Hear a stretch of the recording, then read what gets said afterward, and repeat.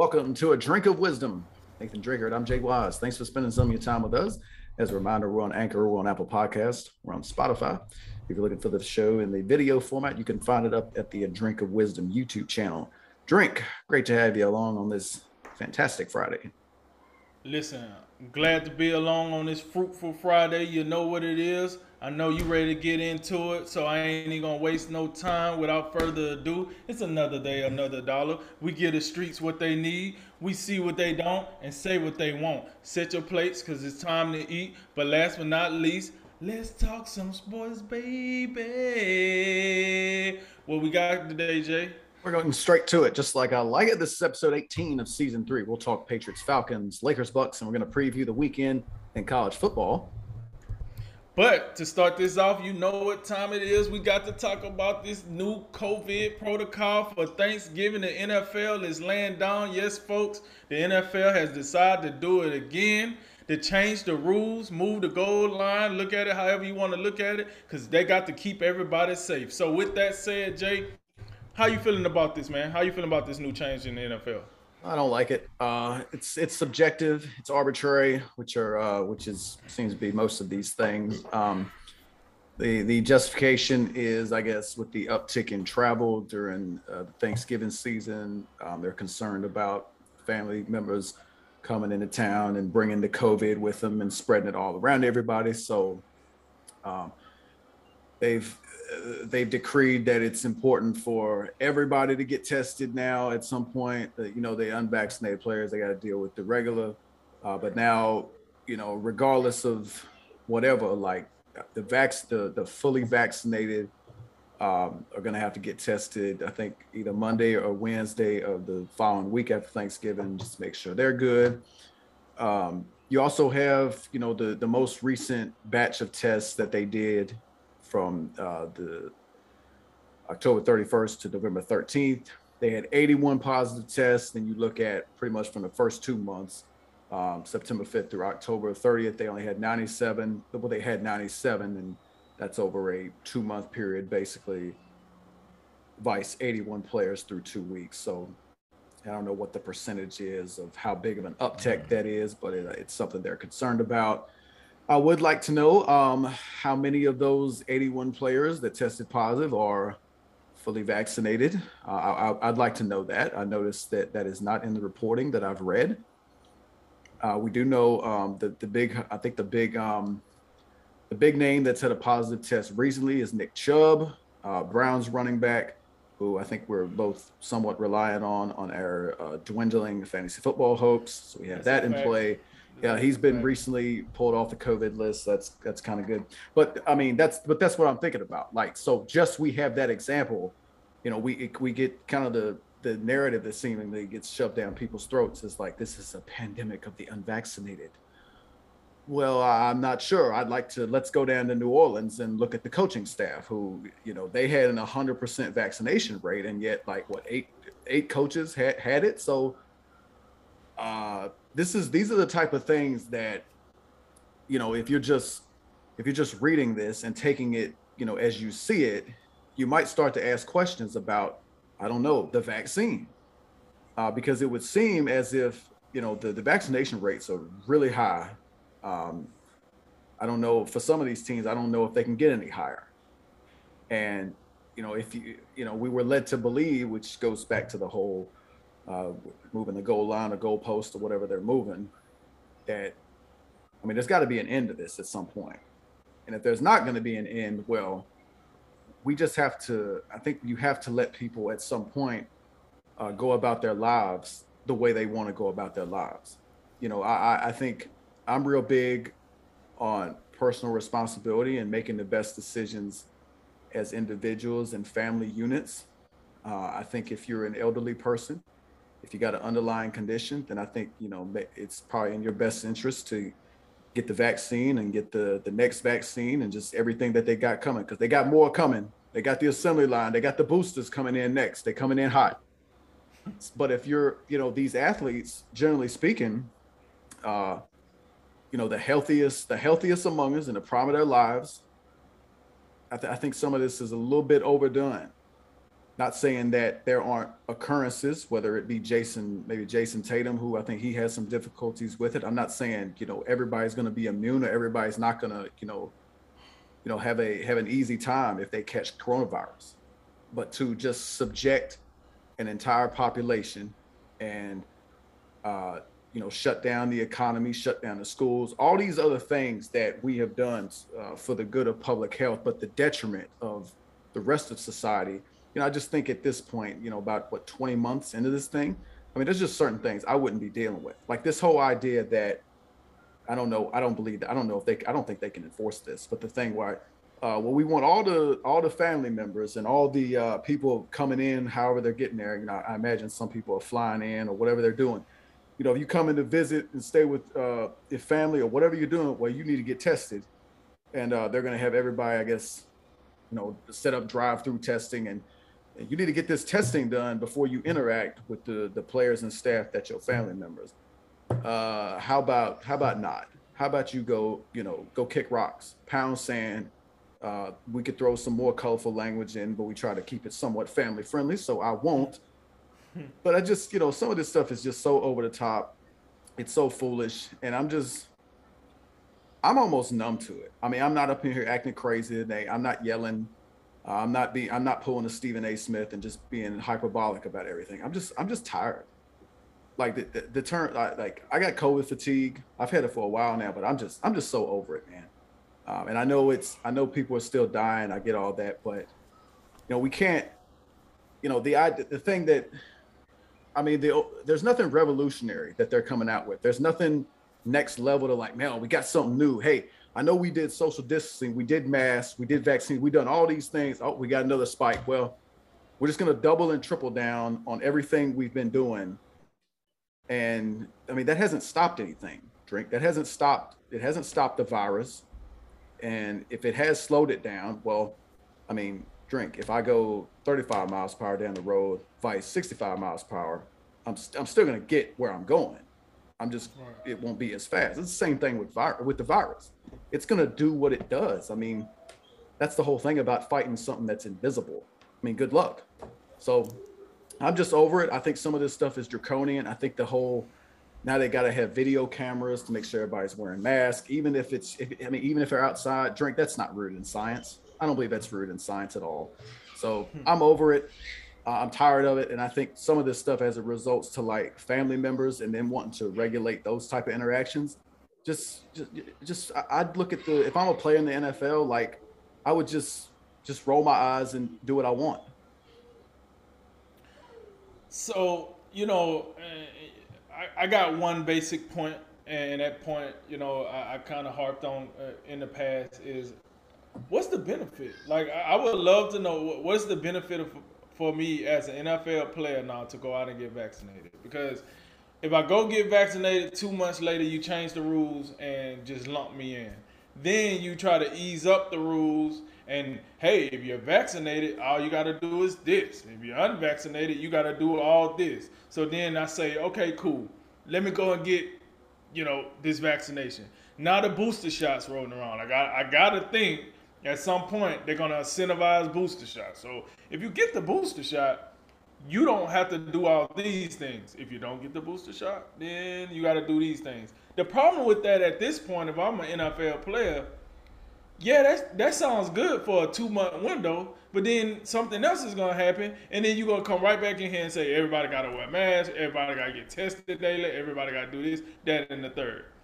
When does it stop, man? I just feel like, listen, in 5 yards, you can score a touchdown. No, let's make that 10. Oh, wait a minute, 15. Hold up, 20. Like, you know what I'm saying? Why we keep changing this? Like, is the protocol going to stay the same for at least a year? Can we get the protocol to stay the same? I got it. This is a fluent situation. It's always changing. I got that.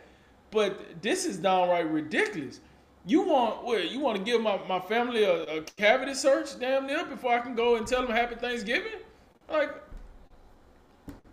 listen, I got it. I make a lot of money. So, I mean, I guess as an NFL player, I can't complain about nothing because I make so much money.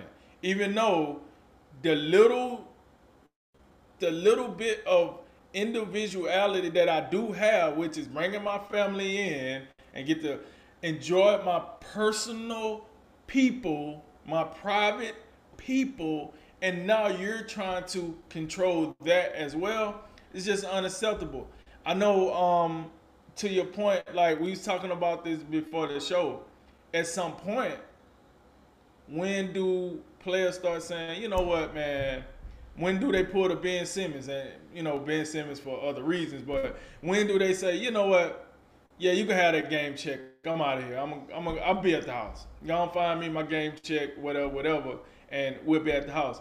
Like you said, how would it be if we pull up to the Dallas and the Raiders? I think it's the Raiders and the Cowboys, and it's no Dak, it's no Zeke, it's no CD Lamb. I got Cooper Rush and Tony Pollard for you. Enjoy that. But will we watch it? Probably. But then when we realize they're not playing because of this additional Thanksgiving protocol, it will start making us as fans wonder, what's the point? You're messing up the product to keep hounding this process. I'm not saying COVID is not real. I'm not saying COVID is not killing people. But what I am saying, it seems like every company, every organization, even in the government, as soon as we hit a friction point, the answer is blanket everybody, make everybody do the same, and double up on the same program. That's not, what are we doing? That's not acceptable. When are we going to get back to this being a personal choice? Are we ever going to get back to this being a personal choice? Because this is just getting crazy. Okay, so you did testing, and it seems like your rates went up about maybe 20 to 25%. So now everybody got to do all this unnecessary stuff. Why did I go get vaccinated? I should have just flopped around here and pulled a so-and-so. I could have pulled an Aaron Rodgers. I might as well just did that, because at least he's not doing some unnecessary crap when he went out and did what he was supposed to do. He's in hot water for not doing what he's supposed to do. So now if he had to do all this is just what he should have been doing in the past. But if I'm a guy that did everything according to the NFL structure, what do I get? What is my benefit from all this? And I don't care for the fact that you're blaming people for doing what they gotta do just because you're scared that it's players out there that didn't do what they had to do. Or you're scared that family members gonna come in. Listen, you're not gonna stop the human race. I don't know what's going on here, but these guys, every guy in that NFL locker room has a family. Whether that be a player, a staff member, a coach, the water boy, the ball boy, everybody got a family. Thanksgiving is a family holiday. Christmas is a family holiday. They're gonna meet their families. You can't control every single movement. Oh, we want to put cameras in. Whatever, it's your organization. Put cameras wherever you want to. You're getting borderline invasion of privacy here, but who cares nowadays? Just do whatever you want to do. So I just don't like I said in the beginning, they're moving the goalposts. I don't appreciate that as just a normal American citizen. I know they don't appreciate that as athletes. At some point, where's the cap at? Where do we stop this nonsense?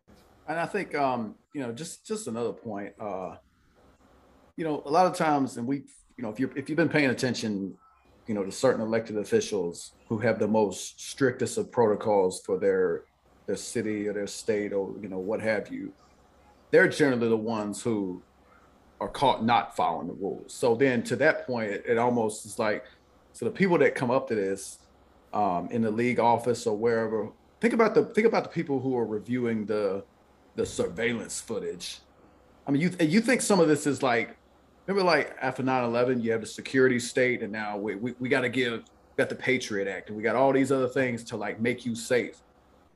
And now it's the same kind of thing, but it's just public health. Now we need security cameras everywhere just to make sure you didn't cough on someone, or just you had your face uncovered 10 seconds after you took that bite. What are you, a domestic terrorist? but the people that watch this footage at the league office, like, like, are making these policies. I wonder, are they like? I hope they're the most diligent, mask wearing, vaccinated, booster, social distance. I really hope they are just the pinnacle of COVID protocols. I really do. But the whole thing, you said what I was the next thing I'm concerned about, because we're heading into that period of the year where it's not just Thanksgiving, it's other things that are coming up. You can see the old, you can tell that we're early around here with the old Christmas decorations. But this is almost, to me, it's just a pretext for that. They're going to have similar things. They'll do the same things for Christmas, for New Year's. It's almost like, what is even the point of, so what are we going to do? We're going to have Thanksgiving and then we're going to cut down. We're going to let everybody relax for a few weeks and then we're just going to turn up again on this. That'd be the question I'm asking if I'm a player. Like, so do I have to put up with this for, like, Christmas and New Year's too? Like, I don't know, man. I think we're in agreement on this. I think it's a bit much, and I'm just, so on some levels, like, I am disappointed with people. Like, I think there should be mass civil disobedience on this. Just like, oh, you want me to cover my face whenever I go out in public? I'm actually not going to do that. I don't think. And I'll go back to the most basic principle that I think this boils down to. You don't live in a free society if you have to walk around with your face covered. It's just true. All right, we now move on to Thursday Night Football, where the New England Patriots won for the 5th straight game as they beat the Atlanta Falcons 25-0 last night. The Falcons, meanwhile, fall to 4-6. They've now, after being 4-4 and a surprising 4-4, they're now 4-6. They've been outscored 68-3 the last 2 weeks. For the Patriots, Mac Jones, 22 out of 26, 207 yards, a touchdown, interception. Good nights running the football for Damian Harris and Ramondre Stevenson. A receiving touchdown for Nelson Aguilar. Defense had a really big night, as evidenced by the Falcons scoring nothing. Kyle Van Noy, 2 sacks and an interception return for a touchdown. You also had interceptions from J.C. Jackson, Devin McCourty, and Adrian Phillips. Matt Ryan did not throw all of those interceptions. He was removed from the game in the second half. He ends up 19-28, 153 yards and 2 picks. And Russell Gage, his top target on the night, 5 catches, 49 yards. Drink. What do you make of this Thursday Night Football result from either side? Well, from the result, I think the results match what we thought we was going to get. Maybe not a goose egg by the Falcons, but listen, they only scored 3 points last week, so we didn't see them coming out here with the whopping 35 either, right? But for New England, I think so. I really like what New England did. You got to think, this team played on Sunday. They dropped 45. They beat, just beat the logo off Cleveland on Sunday. They dropped 45. I think they beat them like 45-3 or 45-10 or something like that, right? Then they turn around on the short week and they play on Thursday. The most dreadful thing that NFL teams do is play on Sunday, then turn around and play on Thursday, right? And I really like what the Patriots did. Like, I felt like when I was watching them, I felt what Bill was doing. Like, his thing was, listen, we just played on Thursday. We shown that we're capable of putting up some points. We're playing an inferior team, even though Bill won't say that. But they was playing a clearly inferior team than they just played on Sunday. And I think, honestly, he didn't press the gas. I just felt like this was a very conservative game. I felt like he didn't ask Mac Jones to look. I think Mac Jones threw the ball over 30 yards one time, and that was a pick. Like, he didn't go crazy in this game, and I don't think he was asked to go crazy in this game. All he was asked to do, what a lot of quarterbacks asked, just manage. Just manage. We got a good defense. We getting enough on the ground. They can't do anything offensively. And honestly, if the Patriots would have been forcing the issue, I don't think they could have did anything defensively if they really pushed the issue. I just think Bill, being the veteran savvy coach he is, he know that they're going into a bye week. He know what just happened on Sunday. He got a young quarterback. He wanted his team to get out about as healthy as he can get them out. So they took their time. I think that's what resulted in the 25-0 final score, because the Patriots didn't. I don't think they went for the gusto. They just went for enough to win the game. 21 probably was enough for them to win the game, but they ended up with 25. And as you can see, the Falcons just, and look, this is what people got to understand. The Falcons had opportunities. They was inside the red zone at least 3 different occasions throughout this game. And they came back with the zippity zippo.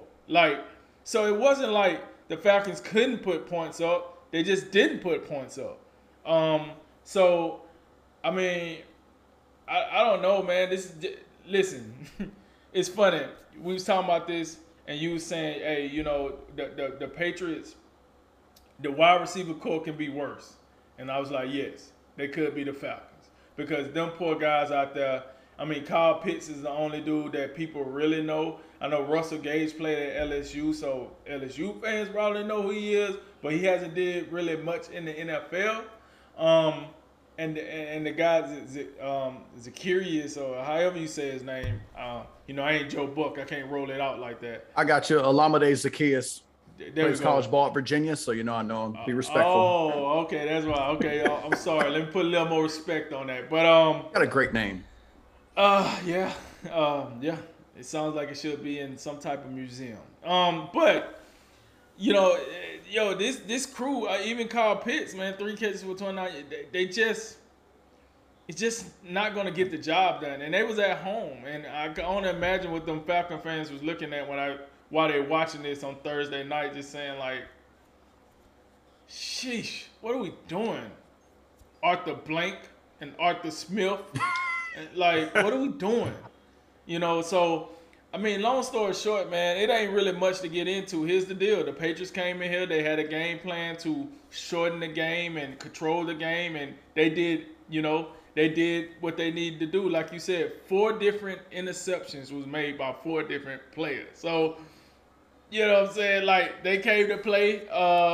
And to be honest, the context is this. Mac Jones seemed to be as good of a rookie quarterback as you can ask for from a rookie quarterback. Atlanta is stuck in the middle of no man's land with a 4-6 record. Basically, Bill Belichick put on a master class. I think Josh McDaniels, they went out there, the defensive coordinator. I just think, the Patriots did what the Patriots do. They controlled the game. They won it on their terms. And they moving on to the next week, which I think is a bye week. And the Falcons, they got to come back and try to figure it out again. But they're not good. Like, they're not a good team, and that's what we seen last night. Yeah, it's just appeared that classic case of 2 teams who might just be headed in opposite directions. Just quick note on the Patriots bye week. They will play Tennessee next week, and then they'll be at Buffalo, and then they'll go on their bye week. Okay. But look, 5 straight wins. They've four of these 5 wins in blowout fashion. They beat the Jets 54-13. Then you win by 3 against the Chargers, 24-6 against Carolina, 45-7 against Cleveland, 25-0 against Atlanta.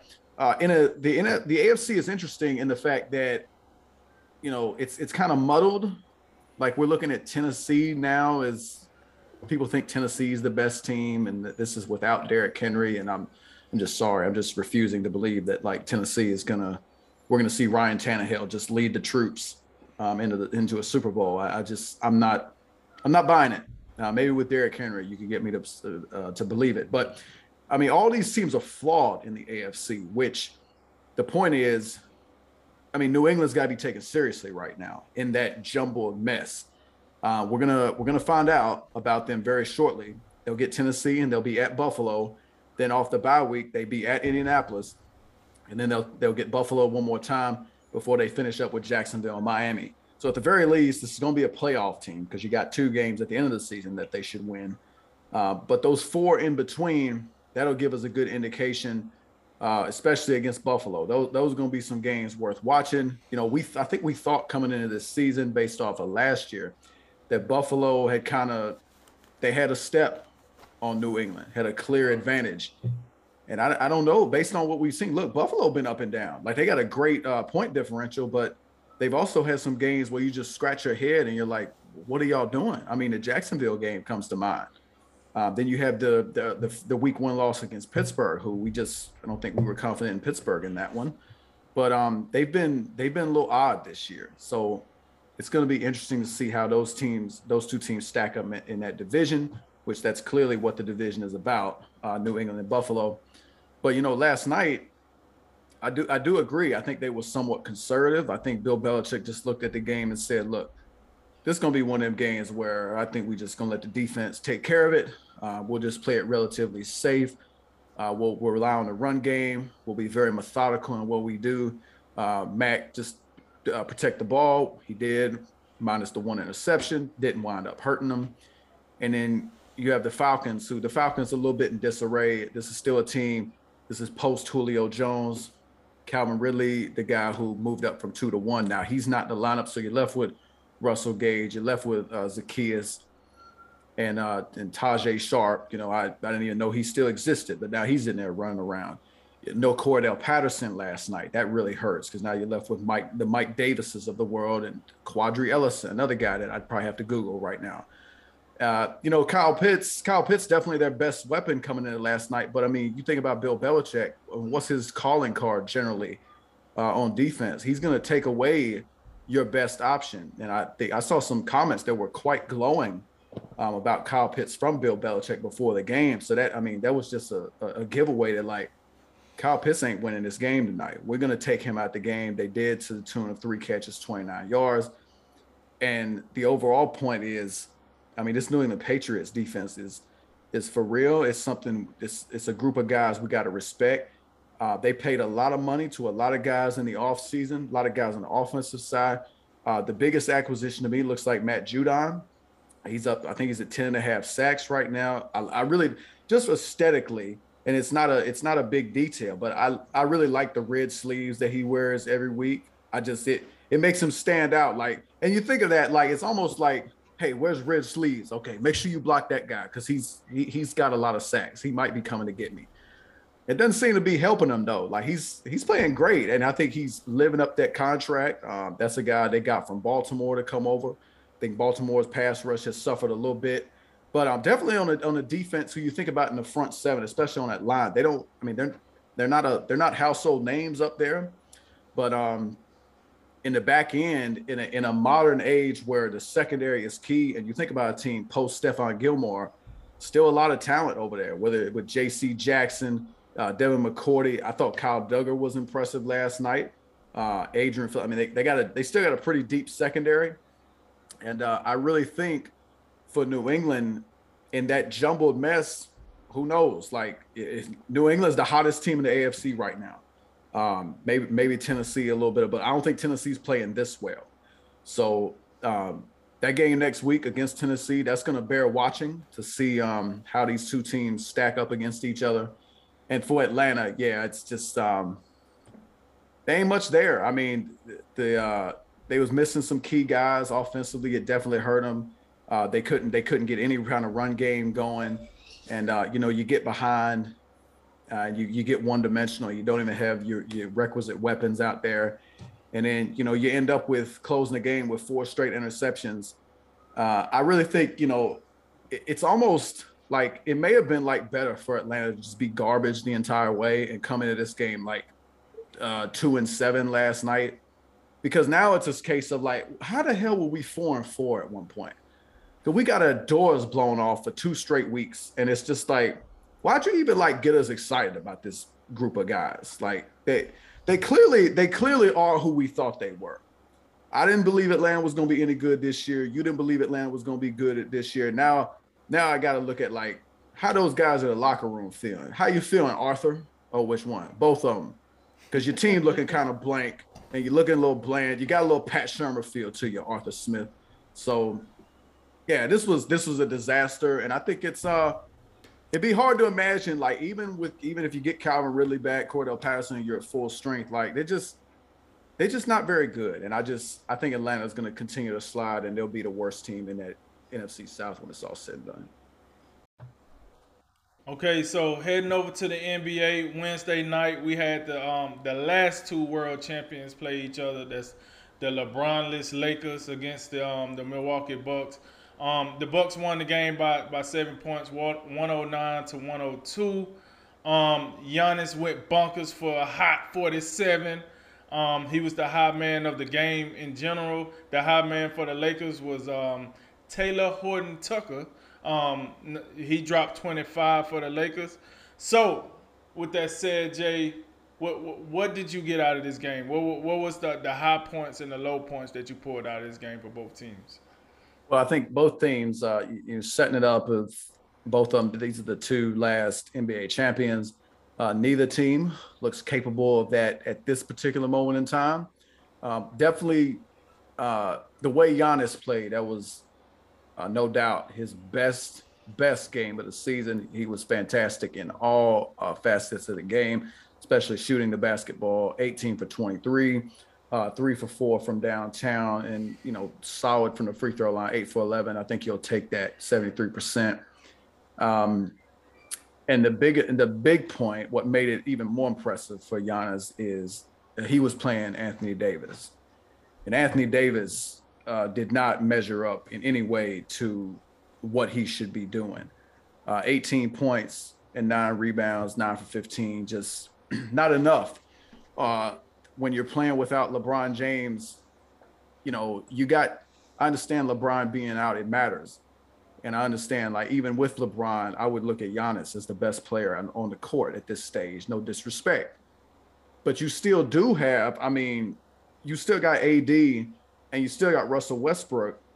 And it just makes you wonder why these guys weren't better. 37 points, 31 shots. I just didn't see enough from them. And it's almost, and I'm looking at this from a futuristic standpoint. It's almost a bit of a preview for the Lakers post LeBron. And it goes back to maybe some things you've criticized AD before, if I'm remembering correctly. As a number one in New Orleans, really, what did you do? So now you have a situation where the Lakers been playing without LeBron for a stretch. It hasn't gone that well. They're out here treading water at 8-8. And not only is AD the one, but you have a really good number two in Russell Westbrook. So that doesn't look promising as you look ahead post LeBron, and just with all the trades that they've made to win right now. You got THT, you got Monk. Kendrick Nunn at some point will play. But outside of that, it's a bunch of like hired mercenaries. Like, no one's building a team around Wayne Ellington. And, DeAndre Jordan, he's playing 5 minutes a game and just coming in to, stretch his legs almost. It's just, I'm looking, I know the Lakers, the goal is to win right now. But I think, like, Rob Pelinka's done a really nice job of, like, just crafting this team to make it fit for right now. But at some point you got to look long term with AD as your one. Like, what are you going to do? And AD's got to, you talked about it earlier before we got on about, is he hungry? And maybe it's a point, are either one of these teams hungry because they're your recent champions. Maybe that's a little bit of reason Milwaukee's starting slow. But yeah, from the Lakers, it's not promising. And I don't know if LeBron in year 19 can come in and just make this work all of a sudden, because, I had questions about the whole LeBron Westbrook fit from the jump. And so I'm really concerned about the Lakers. We know the West it's competitive. It might not be as stout as it's been in recent years. But for the Bucks, I think, as usual, I'm looking at two guys in Chris Middleton and Drew Holiday who, much like last season, they'll determine how far the Bucks go. Giannis, he's gonna do what he does. If he's not the best player in the world, he's the second best player in the world. And I think what you saw last night from Giannis, that is the best player in the world. Because if he hits jump shots with any degree of regularity, it's over. Because that's the one huge advantage that KD has on him. KD can just score the ball from anywhere. He doesn't. I still think he's lost a little bit of that explosiveness getting to the rim, but it doesn't matter. He can still score from wherever. We saw it in the playoffs last year, including the semifinals against the against the Bucks Nets series. So, but yeah, I mean, Chris Middleton last night, I made a comment last night. This dude was a flat line in the first half. He didn't hit a shot from the floor until fairly late in the third quarter. He did hit a few big shots. He had back-to-back threes that made a big difference. But I mean, Holiday, we love Holiday for what he does, on the defensive end. But I mean, I'm gonna tell you, like 14 points on the season on average is not gonna be enough. He's got to get his shot going. Both guys have struggled from the floor. We know Middleton is a guy who's normally in that 50-40-90 conversation. Right now, he's at about 42% from the floor and about 27% from three, respectively. And respectively, that's not good. And Holiday, he's under 40% from the floor overall. So I think once those guys get their shots going, and I think once you see Brook Lopez come back, you still don't have Dante DiVincenzo back. When you be able to slide Bobby Portis back to his bench role, because I love Portis coming off the bench for this team, that energy that he brings. And Pat Connaughton, both those guys, Connaughton and Portis really were the second and third best players from Milwaukee last night. But once they're whole again, and don't forget, like Lopez is a big part of this team too. I think Milwaukee's you're gonna see them start climbing up the standings a little bit. The Lakers, I think they're gonna get better. They have to. You can't have LeBron, AD, and Russell Westbrook playing and just play 500 basketball. That's just I just can't imagine that being the case. But come playoff time, I mean, we've just seen too many examples of Russell Westbrook in playoff basketball to where it doesn't work. You called it erratic earlier. I think it is erratic, and I'm to the point with Russell Westbrook that I just don't have a whole lot of faith in him unless he's in transition, just attacking repeatedly. And I mean, it's LeBron James. I don't think LeBron wants to be in a track meet at this stage of his career. I mean, it's almost like, when Mike D'Antoni came to coach the Lakers, when they had a 40-year-old Steve Nash, Kobe Bryant, Artest, he was slow, or World Peace, whatever he was going by at the time. And then you got Gasol and Dwight Howard. Like, we don't need a track meet right now. Play some half-court ball. It don't make no sense. So I'm concerned about the Lakers. I do feel confident Milwaukee's going to get this thing going pretty quickly. Yeah. So just a little admin note. This game was played on Wednesday night. Right. So, okay. First of all, for the Lakers and my fellow Laker fans, think about how outrageous it sounds when you say, hey, when LeBron come back, we're going to be better. You talking about LeBron that's in year 19. So we're depending on a player that's in year 19. Just sit back, let that marinate a little bit, and think about that. Year 19, right? That's what we would depend on. And for what it's worth, LeBron is a top 5 player still in year 19. But the guy that we both think is number one, no less than number 2, Giannis, comes in to your house. AD and Westbrook together dropped 37 points. You said that. Giannis by himself drops 47 points. Oh, by the way, AD played 1 minute more than Giannis did.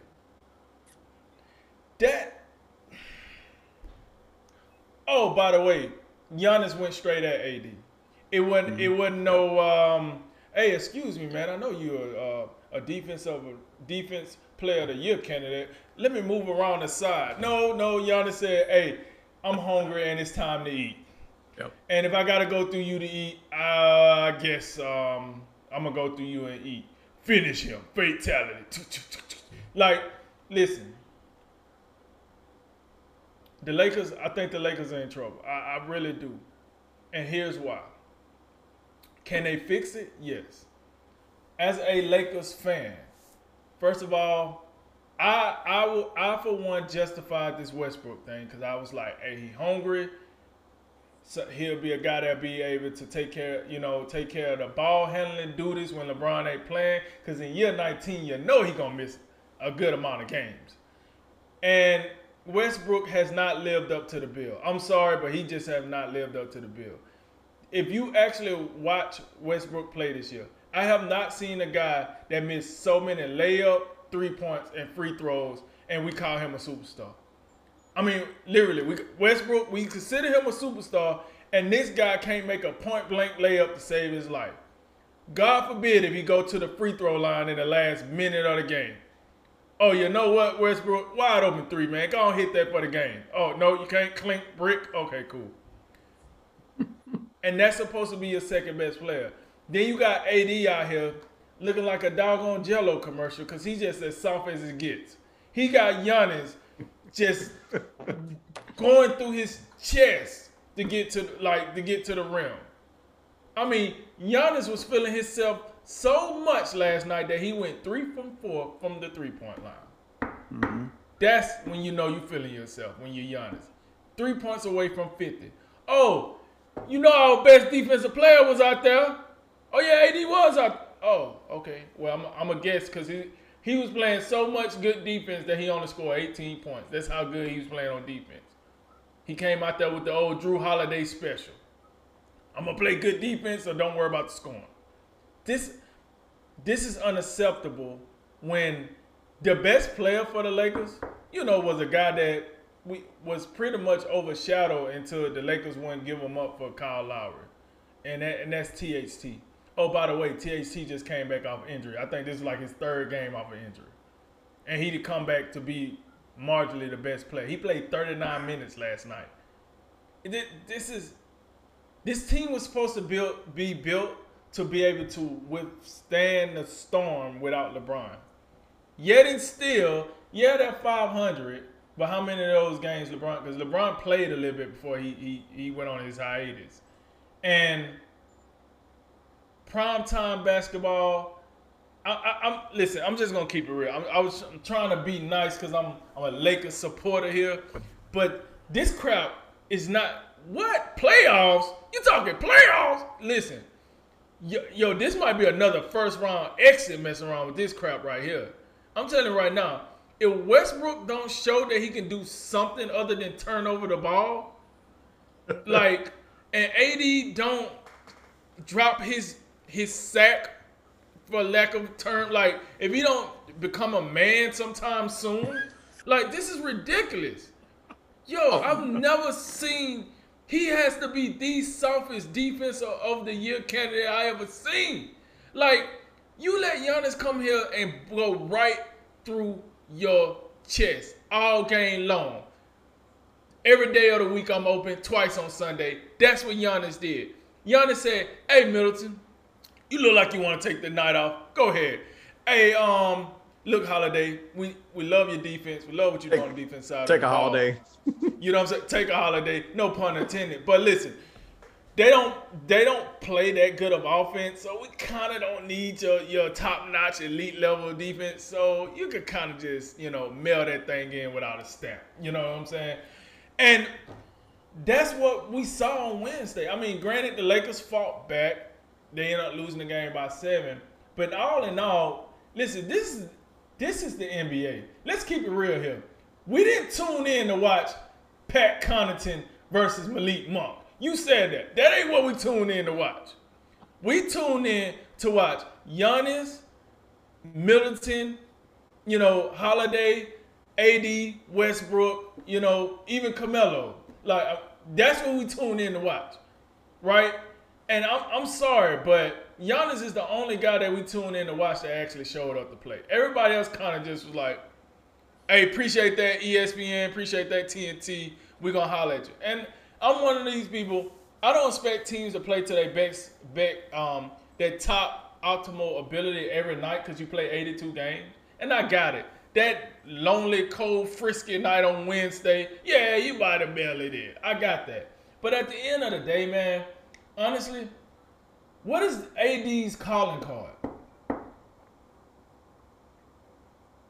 You asking, is that rhetorical or you want me to say something? No. That's a real question. Well, what is AD calling card? If you had to give me one attribute, what is his best attribute? I think reputationally speaking, it'd start with what he can do on the defensive side. Offensively, just his versatility and how many different things he can do. But I think your assessment is correct. Giannis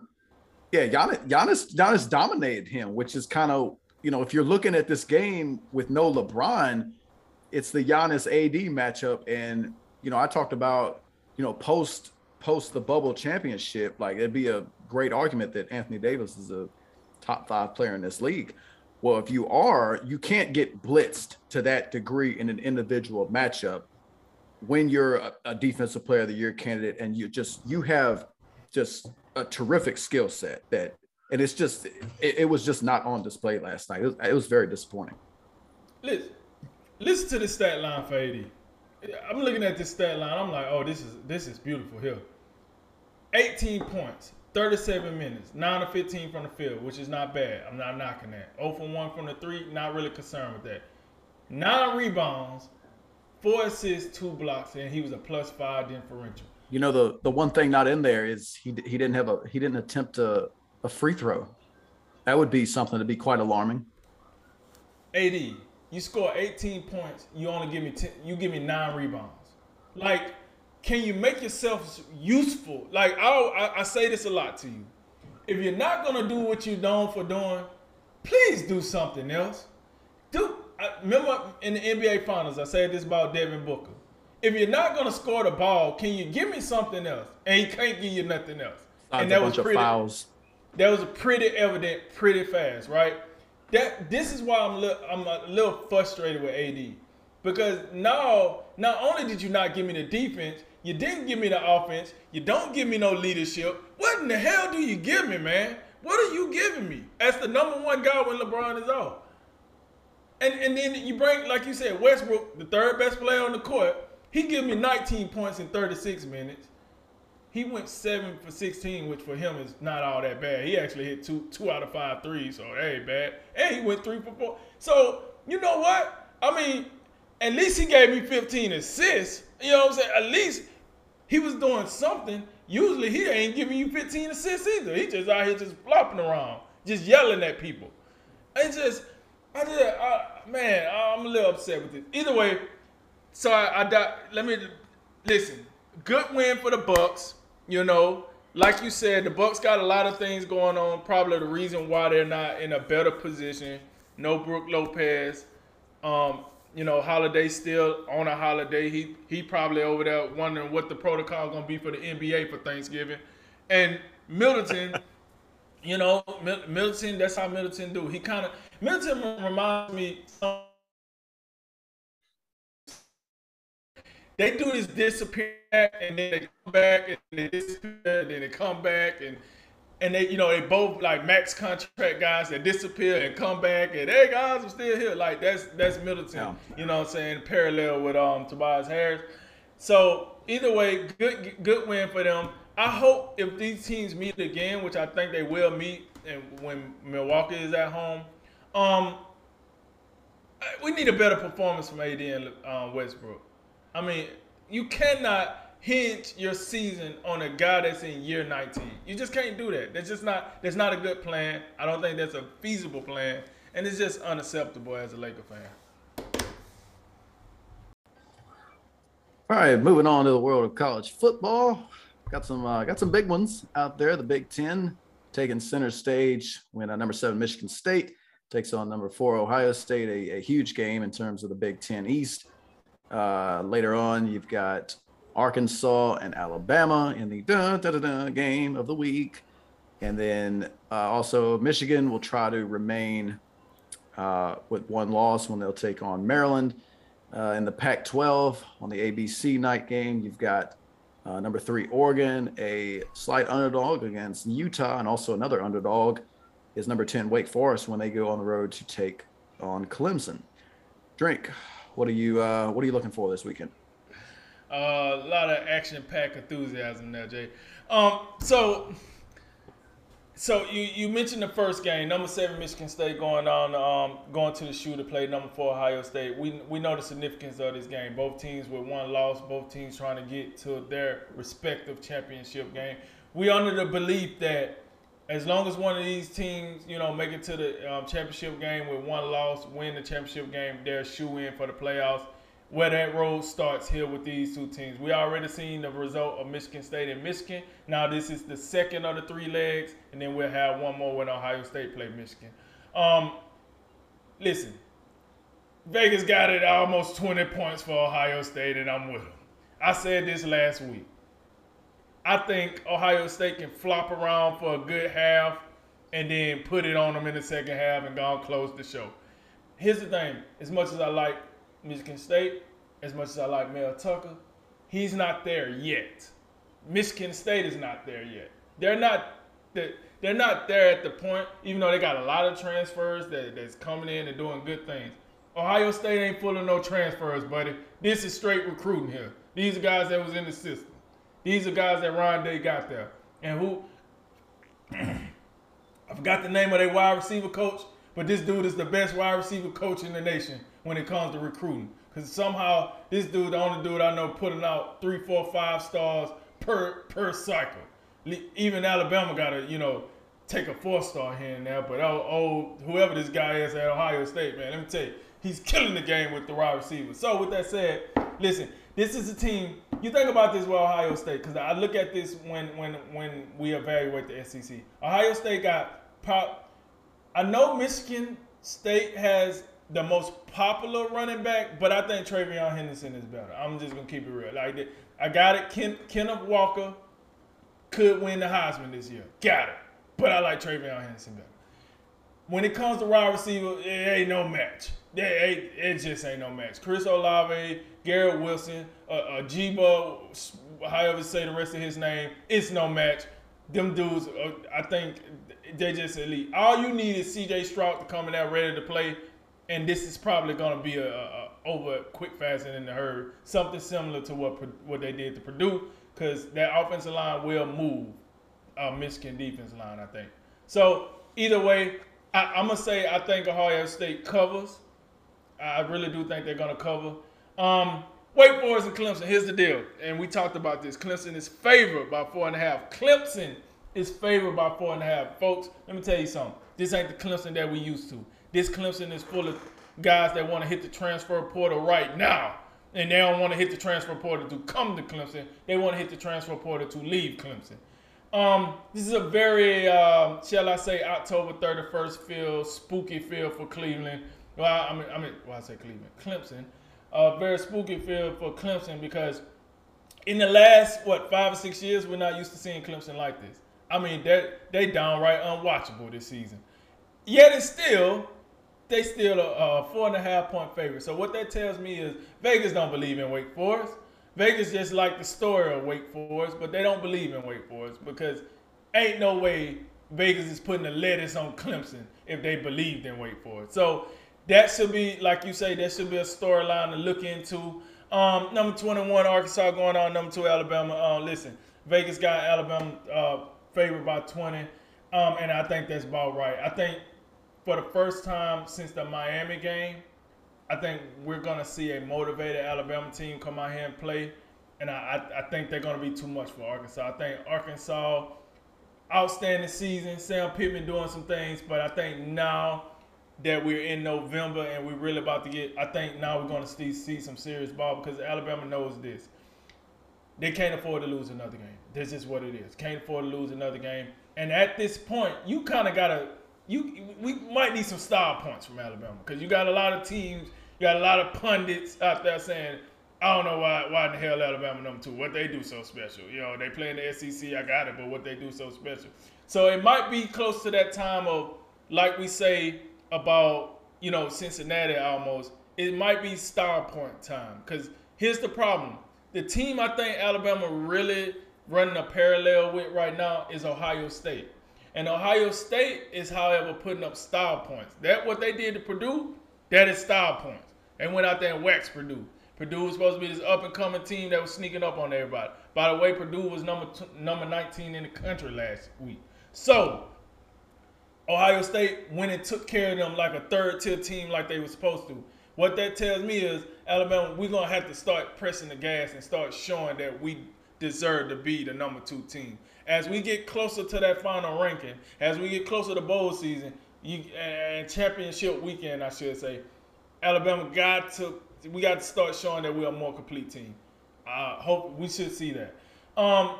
Listen, you slid Michigan and Maryland in here and they getting programmed on the Big Ten network. So I'm skipping that one. I'm going to just downright skip that one. Number 3, Oregon. Going to number 23, Utah. This is going to be a barn burner. This is another game, just like the Clemson and Wake Forest game. Utah's a 3-point favorite. Chin scratch. It's a reason, though. Evidently, Vegas once again say, listen, Oregon is similar to Alabama to this. They play down to competition. They play up to competition. They played Ohio State. You got all we got, baby. We gonna give it to y'all. You play Stanford? Yeah, we forgot how to run the ball. So this is what Oregon's been doing. And a lot of teams been up and down like this. I'm not just beating up on Oregon. A lot of teams. But clearly Vegas think since Utah gonna be at home, if they play down to the competition, they're gonna lead up with an L. They think Utah can get down and get that last minute field goal. I'm not necessarily disagreeing with that. I do like that. That's going to be a barn burner. And listen, that game is probably going to decide the fate of the Pac-12 as well. Because Oregon lose 2 losses. They probably still end up being the highest ranked Pac-12 team. And I don't know how you survive that in the Pac-12. I mean, listen, the conferences are not equal. We know that. SEC, Big Ten up here. Usually the ACC somewhere in the middle. I guess this year you got to put the Pac-12 somewhere in the middle, and then you got the Big 12, and then the ACC is down under my carpet here. So with that said, Oregon, if they lose, that really would put a hamper, restraint on the Pac-12. And then the last game you got here, number 9, Oklahoma State versus Texas Tech. It's very interesting that they only giving Oklahoma State 10 points because Texas Tech is very bad. And Oklahoma State been playing very good football, at least consistent football week in and week out. And they only give them 10 points. So some tell me that they think Texas Tech is going to empty the kitchen sink in this one. Still lose, but empty the kitchen sink. And listen, if Oklahoma State was to go stub their toe against Texas Tech, oh man, you might well going to count the Big 12 out too. Because that means when Oklahoma play Oklahoma State, the interest level gonna be like, So with that said, man, I think we got a couple of games that would definitely impact the playoffs. Like you said, the 3:30 game to CBS, that 12 o'clock. Hold up, wait a minute. Michigan State and Ohio State, not the big noon kickoff? Big noon is Oklahoma and Iowa State somehow, which I did see that as well. That did make me scratch my head. Like, that doesn't seem as big noon as we could get. Like, I'm a little disappointed on that one. Yeah, I'll tell you, man, this college schedule, man, it'll throw you off. CBS the only ones get they act together. When they got 2 powerhouse teams playing, they put them on at the right time. If they got 4 powerhouse teams playing, they both gonna play on the same day on CBS. Like, they the only ones got it together. With that said, that's how I see those games, Jay. What say you? Yeah, you got what I like to call some elimination games that we're starting to look at, even though there's still next week, rivalry week, and then championship week. But definitely top of the list is Ohio State and Michigan State. That's an elimination game. Whoever loses, it's gonna be their second loss, and they're gonna be left out in the cold. Ohio State, man, it's hard. Like we've been watching them fairly closely. And we've also been watching Michigan State, and that's the 2 teams left for Ohio State. They win those games, they're going to roll in very confident to the Big Ten title game. And if they roll through that, they're going to be in, no doubt about it. And just really an opportunity to build on the resume. Their one loss is Oregon, so that's not going to hurt them. I mean, they no doubt both these teams control their own destiny. Michigan does as well, but it's the same thing that we've been talking about. Ohio State they got the explosiveness and they have the talent to where they can survive some less than stellar play for a lengthy period of time.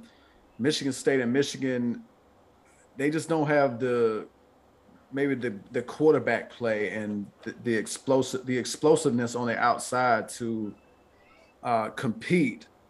If either of these 2 games, this game against Michigan State and against Michigan, if they're shootouts, Ohio State going to win them because I don't think either team can score to Ohio State's degree. They're going to need both of these teams, Michigan State and Michigan, will need to run the ball, control the clock, and protect the football, and not shoot themselves in the foot with penalties and turnovers to have a chance. But if they let the game get out of control and it's a track meet, I think you go ahead and forget about it. Ohio State gonna win both games.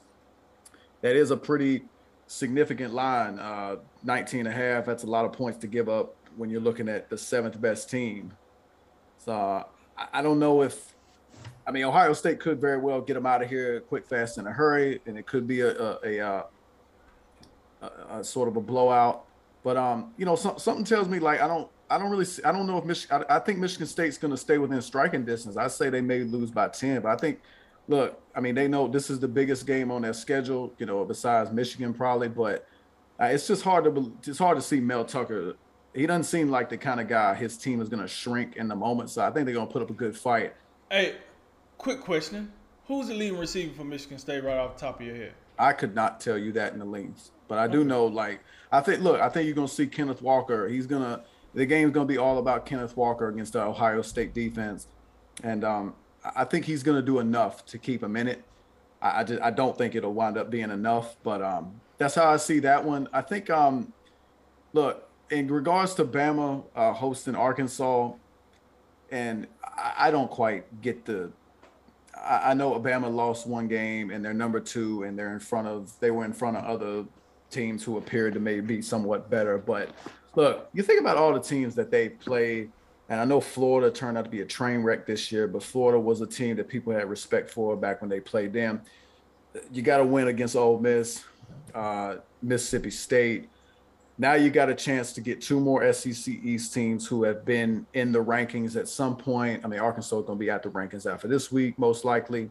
But two more SEC West teams. Right. And Auburn's been in and out the rankings too. So, look, I mean, it's just when you play in the SEC, you're going to play teams with serious talent, who even teams who aren't necessarily contenders, the committee is going to show a certain level of respect to them. And we see it Mississippi State's the perfect example. They out here, they win a game, lose a game, and they just in and out the rankings. And they 4 losses now. So the thing about Bama, what you say about style points, is I don't think in regards to the playoff, style points don't matter. I don't think they matter at all, because if they win their games, they're going to get in. The thing about these last 2 weeks against Arkansas and Auburn, why style points matter, I think it matters to the confidence of this team when you go up against Georgia in the SEC title game. Georgia's been, from pretty much the entire season, they just been dominating people. They've been putting a bow on these games. By the start of the fourth quarter, we're wondering, all right, what's the next game on the schedule? Who we got next? Bama's been a little bit more like the LSU game comes to mind. Like, why are we sitting around with, Ed Orgeron, he a lame duck. His team, half the team is hurt. They came and practiced, but at one time we can't practice because we ain't got enough people out here to practice. Right. And they're in a 6-point game. That would be somewhat concerning to me. Just, meanwhile, you're looking at the team that you're going to go up against. They just waxing everybody. I think Bama need style points for themselves, not for the committee. They need style points to be confident and feel like, okay, Georgia, like, we get it. We got respect for them. We know how good they are, especially on defense. But we need to blow Arkansas and Auburn out so we can feel more confident and say, okay, we've played some quality teams in the past few weeks and we've sent them packing pretty early. That's where I think style points come into play. Well, and I would say this: you got to remember.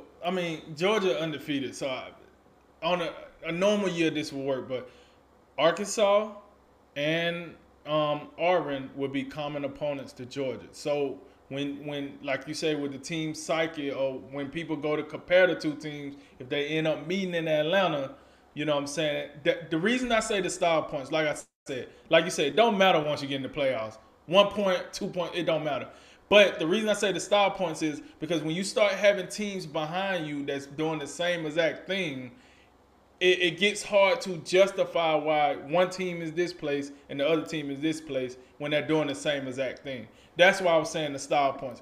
That's how you gotta. It's kind of it go hand in hand with the eye test. I know what I see, then I got the results. That's why this team is better.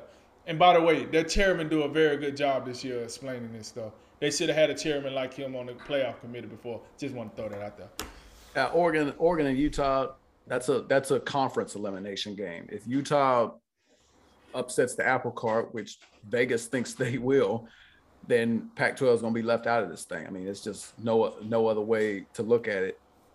And I mean, that's Utah is one of the better programs the Pac-12 has to offer outside of Oregon. That's going to be one worth watching because I mean, it's not unusual to see like Oregon just come out here and disappoint. So that does bear watching. And if you're a team like Cincinnati, for instance, you're gonna have your Utah apparel on if you got any, or you're gonna be cheering for Utah in that one.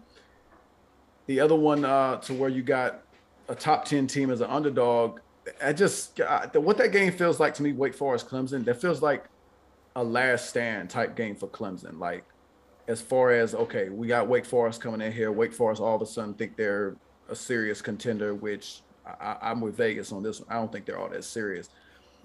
But like, I don't know if Clemson, like are you gonna sit over here? Are you gonna get your doors blown off by the Demon Deacons and Dave Clawson or whoever's running this clown car? Come on, man. Like you gotta show some. You gotta take some of these. I mean, you've still been recruiting at a pretty high level. These guys are gonna come out and they gotta show me something.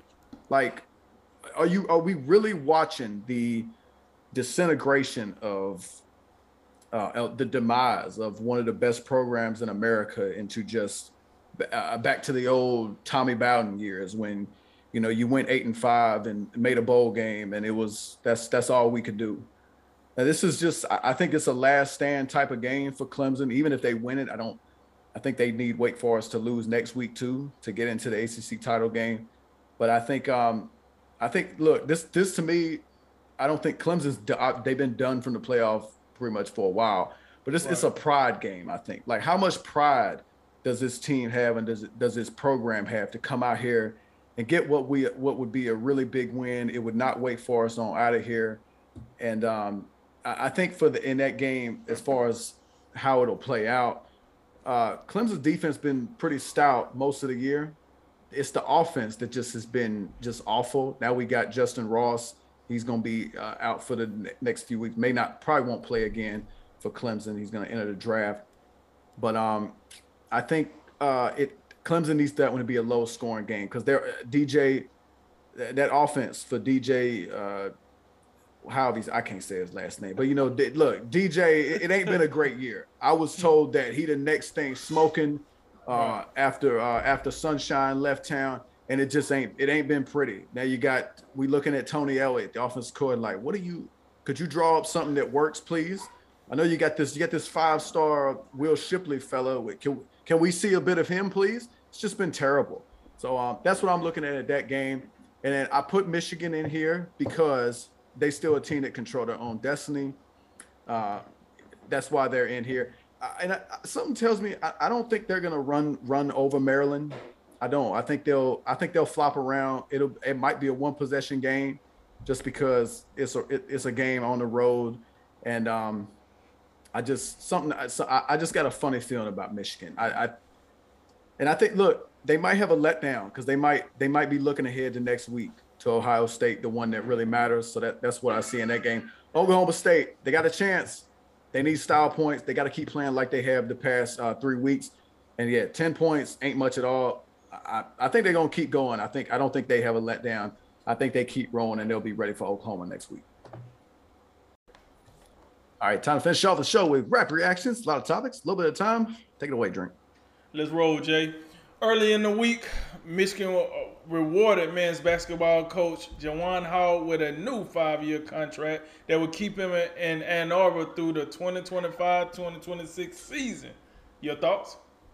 Former member of the Fab Five, great career in the NBA. He's been nothing but excellent since he came back to Michigan, you know, replacing John Beilein, who was a great coach in his own right. Recruiting class is off the chart. Yeah, this is an easy win for Michigan. The Staples Center is being rebranded. Beginning on Christmas Day, the home of the Lakers and Clippers will be called the Crypto.com Arena. Drink, where do you stand on the new name? It's a lot. It's a lot to have a .com on the side of your arena, especially when you think about you replacing the Staples Center. Like that's, I mean, it's a lot went down under that name. I'm not mad at rebranding. It's 2021. Crypto is a big thing now. And listen, they paid $700 million for the rights. So they let you know, as stupid as it might sound, they getting this money. So, I mean, it's odd, but I understand it. You got to rebrand every so often. And I guess now they're catching up to the times. A Tampa Bay Times reporter alleged Bucs wide receiver Antonio Brown obtained a fake COVID-19 vaccination card. Brown reportedly did not want to receive the vaccine because of the possible side effects. Big deal, little deal, or no deal? No deal. Well, no deal for me. I could care less about it. Have I thought about getting a fake vaccine card in the past? Yes, I have. Charge me with thought crime. Wow. Listen, it is a big deal for probably the federal authorities because this is a federal crime. So I hope there's a investigation, a thorough one, and I look forward to hearing the results on this. Moving on, Clemson football coach Dabo Swinney says wide receiver Justin Ross will have surgery to fix the stress fracture in his foot, and then he's going to begin preparation for the NFL draft. Do you view Ross as a first day, second day, or third day prospect? I would say this. It was a point in time where Ross was a first day, coming off his true freshman season, going into that second year. He was definitely a first day guy. Now, fast forward to now, I'm gonna have to take him as a third day guy, especially if he's having his second, major surgery since he's been with Clemson, and now he's gonna prepare for the draft. I'm gonna take him as a second day guy. I'm gonna take him as a third day guy. MLB awards are out amongst MVP, Cy Young, Rookie of the Year, and Coach of the Year. Which award winner surprised you the most, Jay? I think the National League Cy Young, which is won by Milwaukee Brewers starter Corbin Burns. That one, not that Burns wasn't deserving, but I think some of the metrics pointed to maybe a better season for the Philadelphia Phillies starter Zach Wheeler.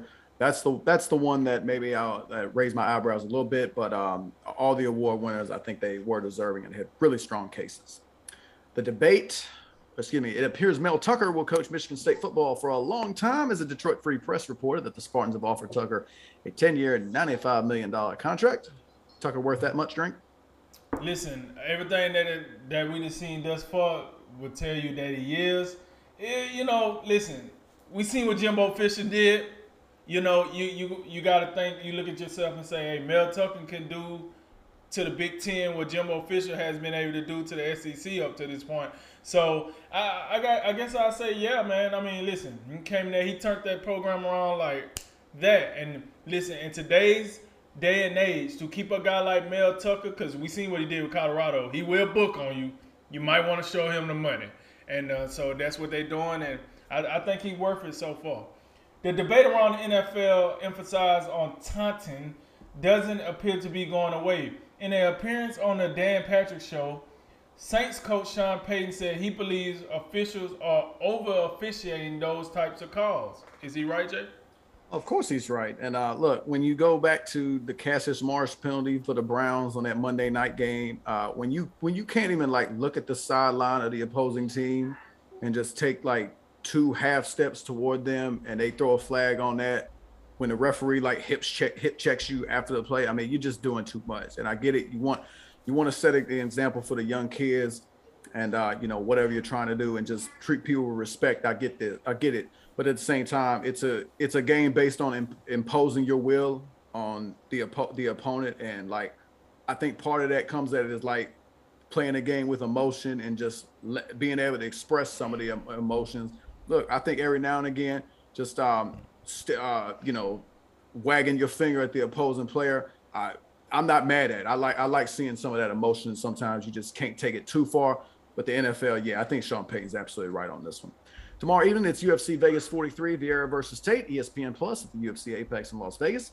Main event, women's bantamweight fight between the number 7 ranked contender Caitlin Vieira and the number 8 contender Miesha Tate. Drink, who you got? Yeah, man, I'm going to take Vieira in this one. Listen, Miesha Tate, former bantamweight champion. Hall of Famer. She was retired. She came out of retirement, came back. You know what I'm saying? Want to make some more bucks, I guess. Either way, coming off a long layoff, I got to take the more active fighter. So I take Vieira in this one. I do think it go decision, and Vieira wins by decision. Bears pass rusher Khalil Mack will miss the rest of the season with a season-ending foot surgery. Does that spell the ends of the Bears season now? I think their season was it's been DOA regardless. That offense stinks. Matt Nagy, he doesn't appear to really know what he's doing over there as an offensive coach. But yeah, definitely this injury, it's not helpful. Now you got your best player out for the year. So yeah, I think it's safe to say the Bears are done. Last one tomorrow night at 9 p.m. Eastern on ESPN Plus. Pay-per-view, it's Porter versus Crawford at the Mandalay Bay Resort and Casino in Las Vegas, Nevada. The WBO Welterweight Championship on the line when former WBC and IBF champ Sean Porter meets the WBO champion Terrence Crawford, the undefeated Terrence Crawford. Drink should be a goodie tomorrow night, right? A goodie it will be, I think. Hey, listen, so a little background on this, like Sean Porter, he's a PBC fighter. Terrence Crawford is a top-ranked fighter. It's been within the last 2 or 3 years, both of these promotions has been looking for a way to, cross their fighters. Most recently, the most successful one they've been able to do is Deontay Wilder and Tyson Fury. They've been able to get that one done, so now they're looking to expand more. So very excited. The welterweight division is, probably right now the hottest division in boxing right now.